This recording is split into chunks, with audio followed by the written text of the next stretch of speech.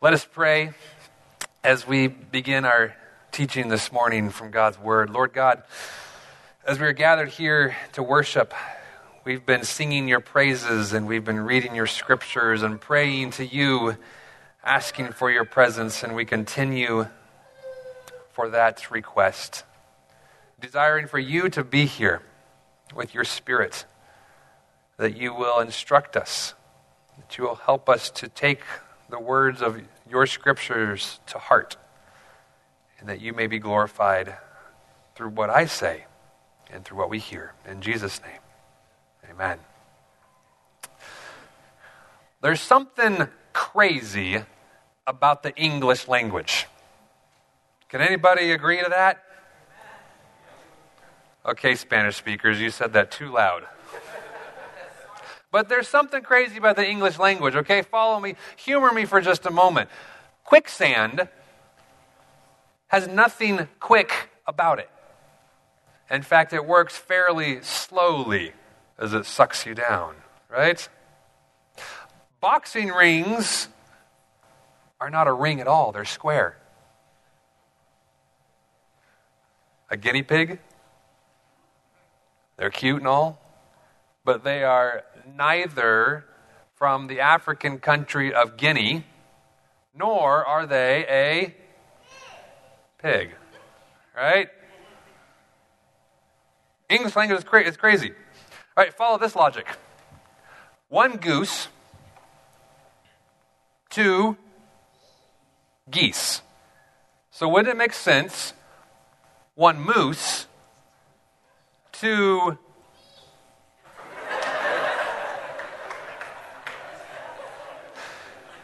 meese just doesn't work. English, wait, how does that work in English? 2 meese? 2 meese? Mises. Mooses. Mises. Okay? How about this one?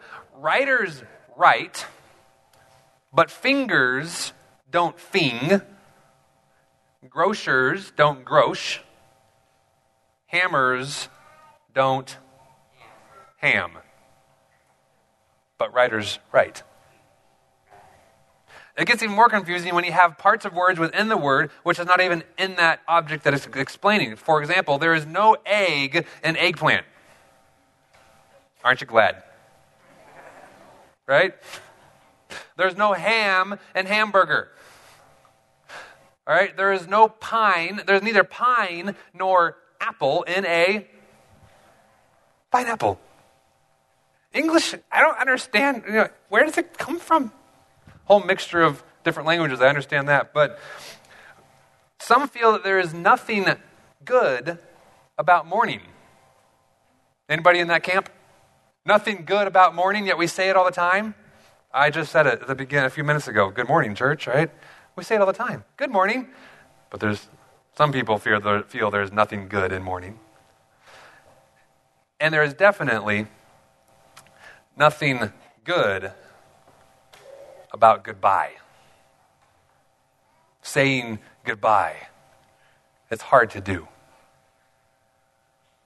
Very hard to do. It was very hard for Jennifer Shallow. It was her first experience saying goodbye to her military husband. He was about to be deployed to Afghanistan for an entire year. She wondered what the emotions she was supposed to have. How was she supposed to handle herself or carry herself? Was she maybe supposed to try and not cry? Just give him a hug, get in the car and drive away? Was she supposed to just be so emotional as she is just crying an emotional wreck as he's leaving to go to Afghanistan? As she thought about her husband Matthew being deployed, she thought about the absence that it would create in her household. And then the thought hit her. My husband, the man whom I love, is going to a country where there are terrorists who will stop at nothing. It's a dangerous place. So she decided that she would write a letter. expressing all these feelings, all these emotions. And she wrote this letter and she gave it to her husband, handed it to her husband, of course, before he left. And this is how the letter starts. And she says, and she writes, "When you find out your husband is being deployed, your world changes completely. The man you share your life with is leaving, and there's no guarantee he will come home. Days fly by, hugs, kisses, and sighs, because reality is too close. Days on end, trying not to cry too hard so you don't make them feel bad. Laying your head on their chest, trying to memorize the sound of his heartbeat, the way that he holds you." The letter goes on, very touching, very emotionally, dealing with these feelings, these deep feelings that she has, concerns about death, the possibility of losing her husband, talking about the benefits she would have to receive as a widow. But then she goes on and express the pride that she has in her husband, how she considers him a hero as he's fighting for freedom and fighting for his country. And she expresses all of this worry, all of this loneliness. Saying goodbye. It's never easy to do. You've been there, haven't you? Had to say goodbye to when maybe a friend moves away, a colleague, a business friend takes a call somewhere else. Maybe you remember breaking up, having to say goodbye to a boyfriend or a girlfriend that you didn't want to say goodbye to. It's the end of the year, friends leave, people graduate. Thankfully they come back sometimes. But a fact of life is that we have to say goodbye at times. And it's hard to do. Why is it hard to do? Maybe because we hold so dearly that person that we're having to say goodbye to. Winnie the Pooh joins the conversation as well. And he says, "How lucky I am to have something that makes saying goodbye so hard." The Bible according to Pooh. Hang on, that didn't sound right. Pooh Bear. But isn't that the reason why it's so hard to say goodbye? Unless we wanted to say goodbye to them or to that thing, right? The person to whom is departing, we hold close to our heart. Now, we've been talking through this sermon series about being fortified, about strengthening our faith. And there's a fact of being fortified that we need to remember, and that is in order for us to be stronger in our faith, we actually have to say goodbye to something else. We've been talking over the past few weeks about deepening our walk with God, about getting in the Word of God, about accepting His gift of holiness, accepting what He is doing in our lives, and being patient as He's working on our lives, as we're waiting for His return. We're making decisions while all this is going on. We decide that we want to get into the Word of God, that we want to study the Bible, that we choose to be patient, that we choose to follow Jesus. You know the song, "I Have Decided." To do what? To follow Jesus. And that's my prayer for our church, for you, that you have chosen, that you have decided to follow Jesus.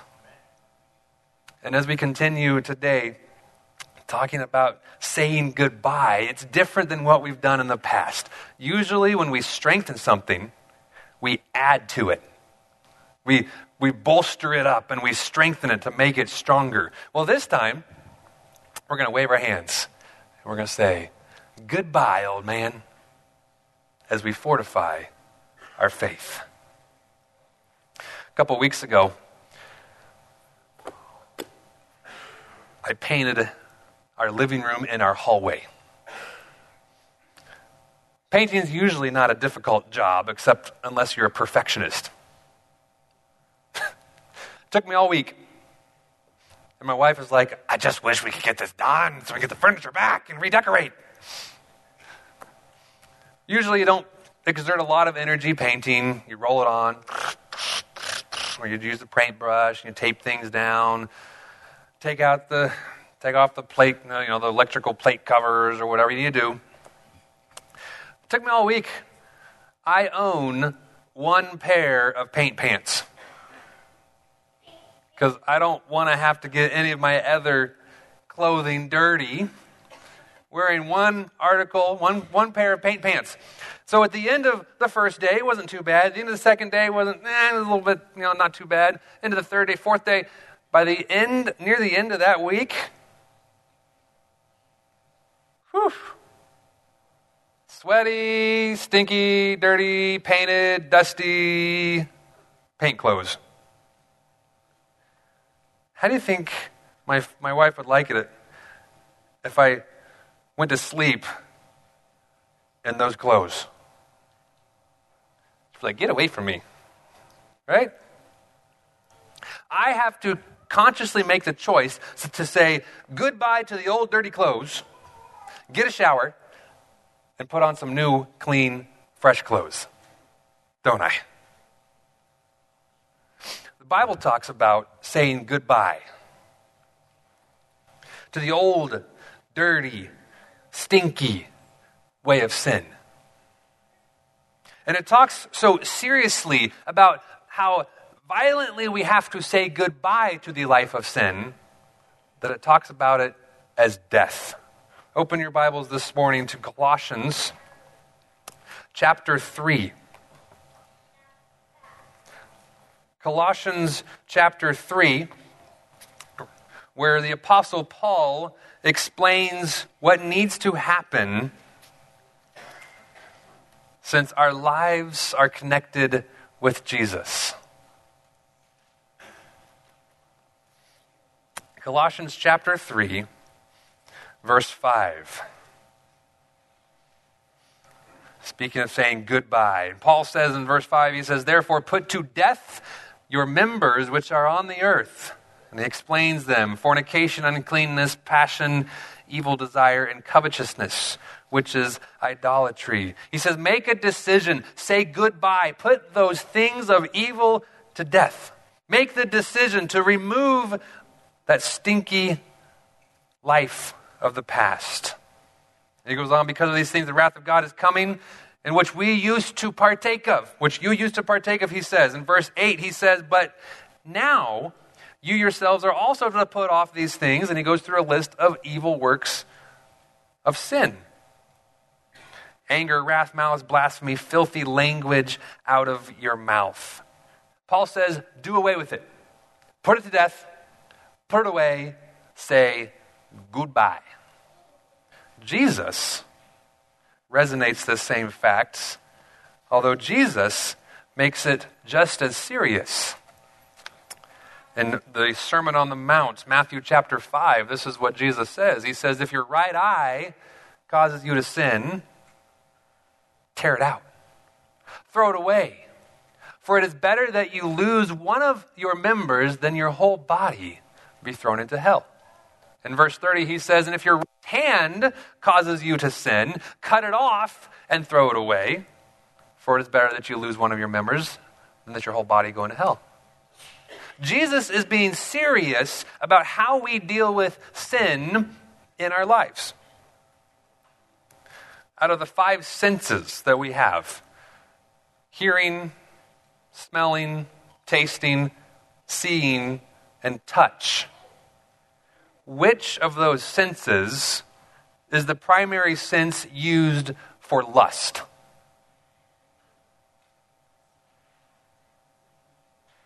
Eyeball, right? Jesus is talking in the context of lust on the Sermon on the Mount, talking about adultery and these things. And he says, if your eye causes you to sin, if your eye causes you to lust, tear it out. Here's the question, though.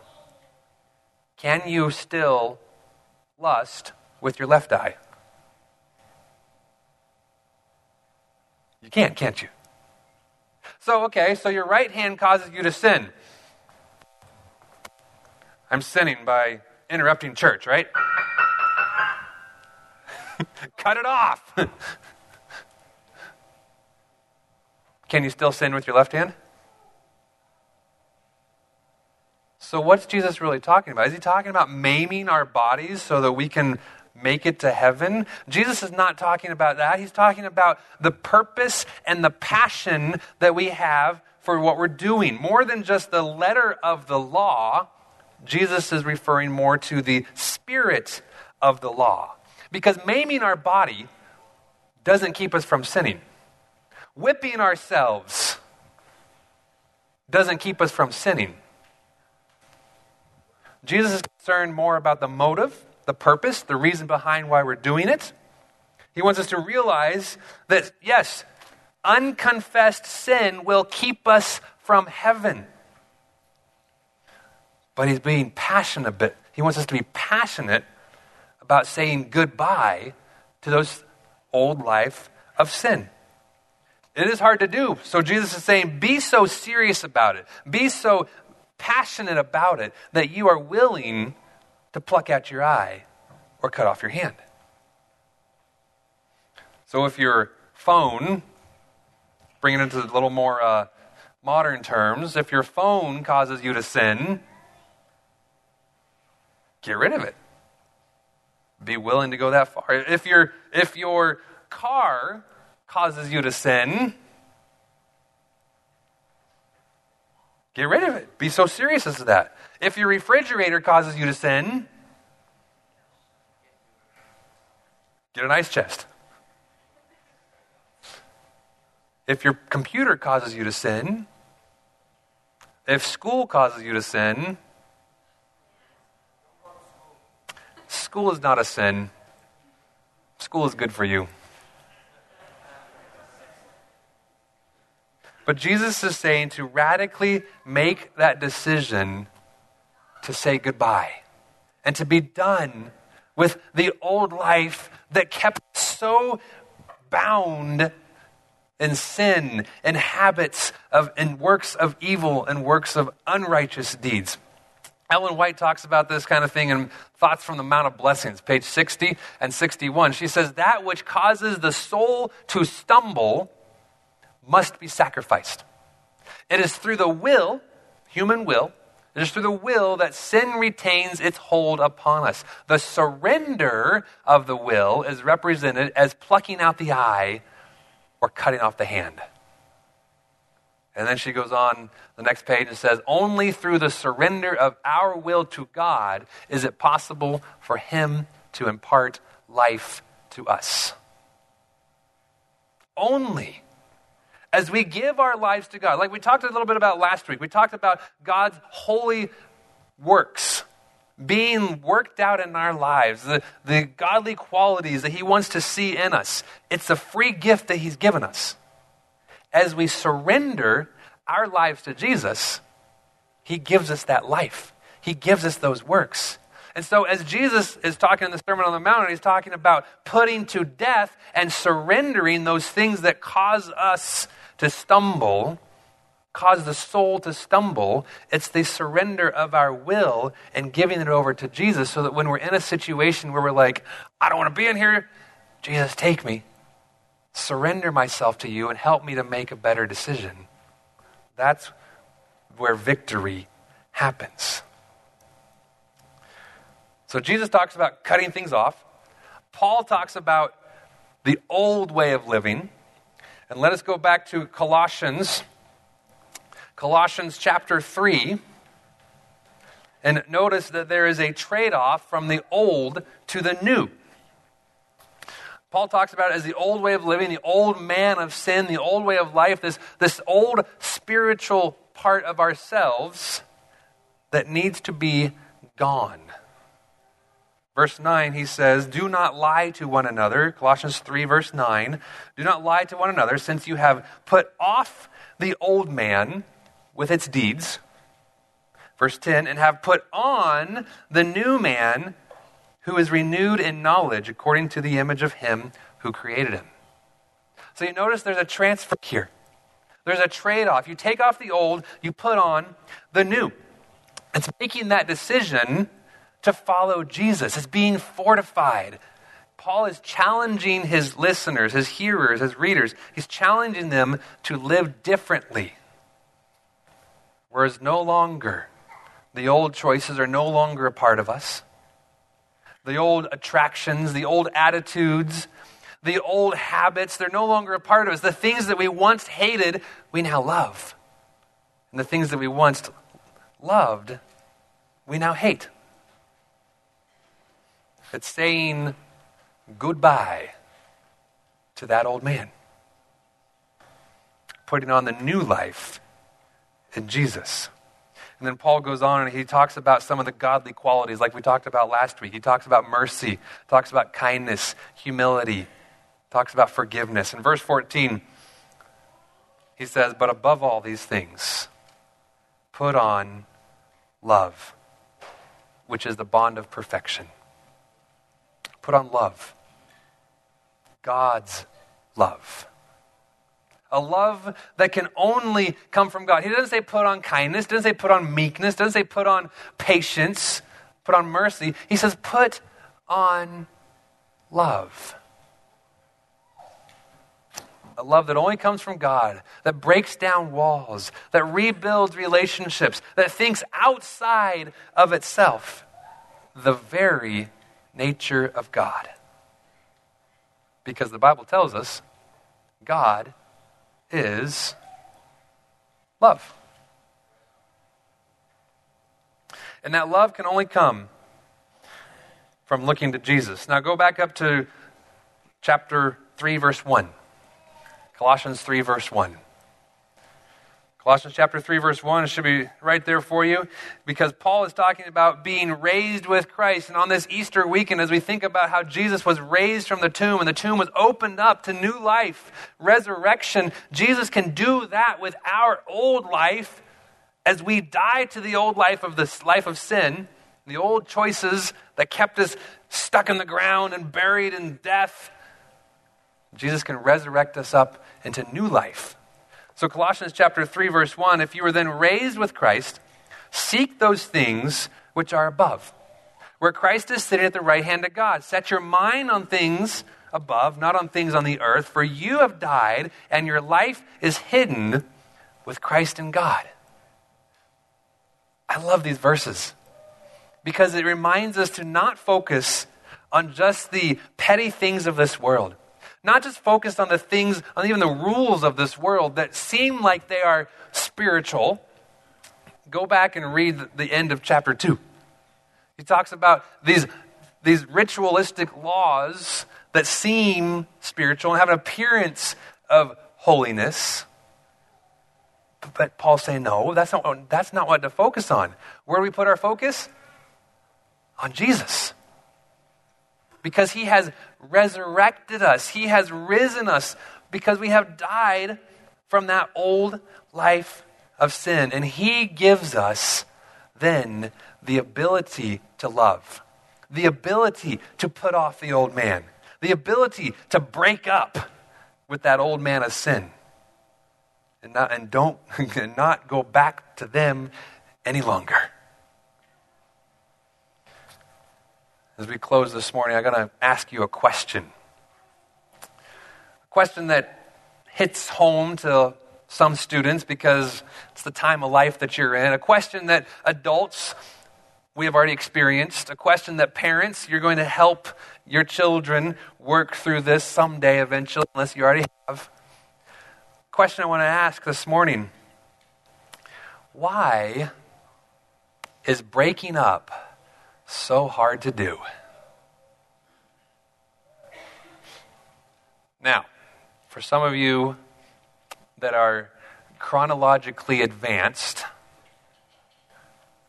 it's a gentle way of saying, right? About 50 years ago, there was a song. Anybody remember it? Marvin remembers. Yep. Mike remembers.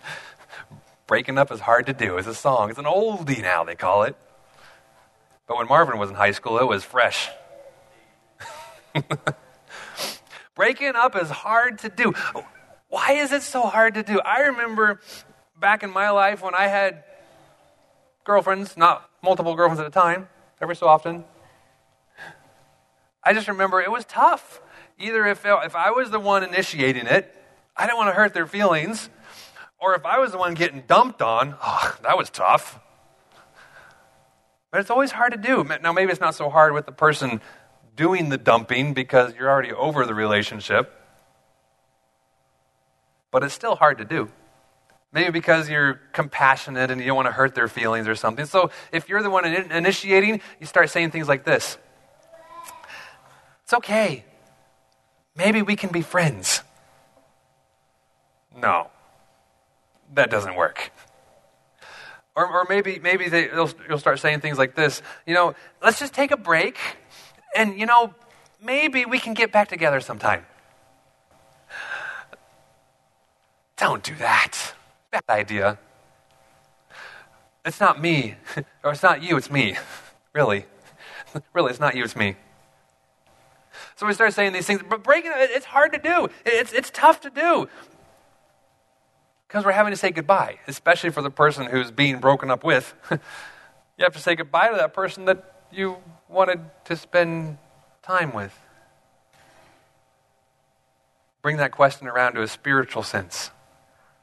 Why is breaking up with sin so hard to do?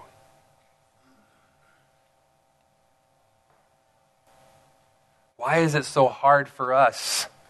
We know what's right. We desire to have this close walk with Jesus.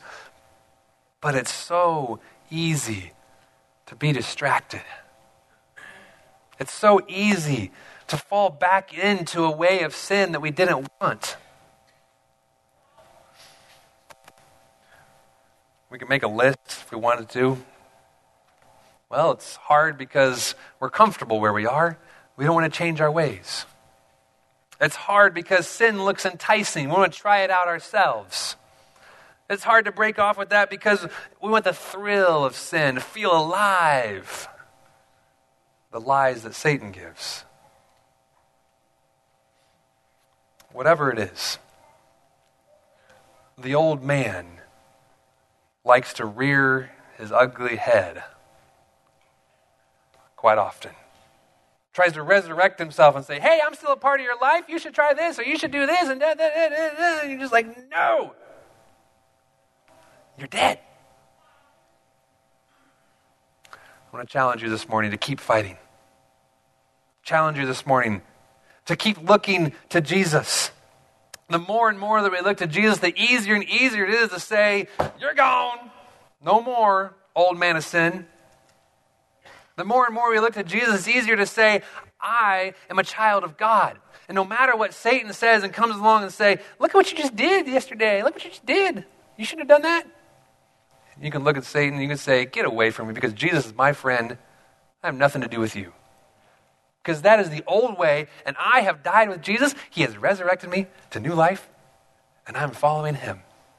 So I want to challenge you today to keep doing what is right. It's a daily battle. Jesus said, take up your cross daily and follow me. That's when we crucify the old man of sin. It's a struggle because the struggle is real. There's a warfare going on, a spiritual battle going on in your life. Keep reminding yourself that that old man of sin is dead. He's done away with. And walk with confidence and newness of life. I'll leave you with a verse for courage. 1 John 5, verse 4. For everyone who has been born of God, that's the rebirth that Jesus talks about. The rebirth that the gospel talks about. Everyone who has been born of God overcomes the world. Isn't that powerful? That we have overcome the world. This is the victory that has overcome the world. Our faith. Courage, my friends. Stand your ground. Keep fighting the good fight of faith. And keep looking to Jesus. And walk with him in newness of life. Let us pray together. Lord God, as we have looked at some of your scriptures this morning and how they can apply to our lives and the spiritual struggle that goes on daily, may we continue to keep our eyes fixed on you.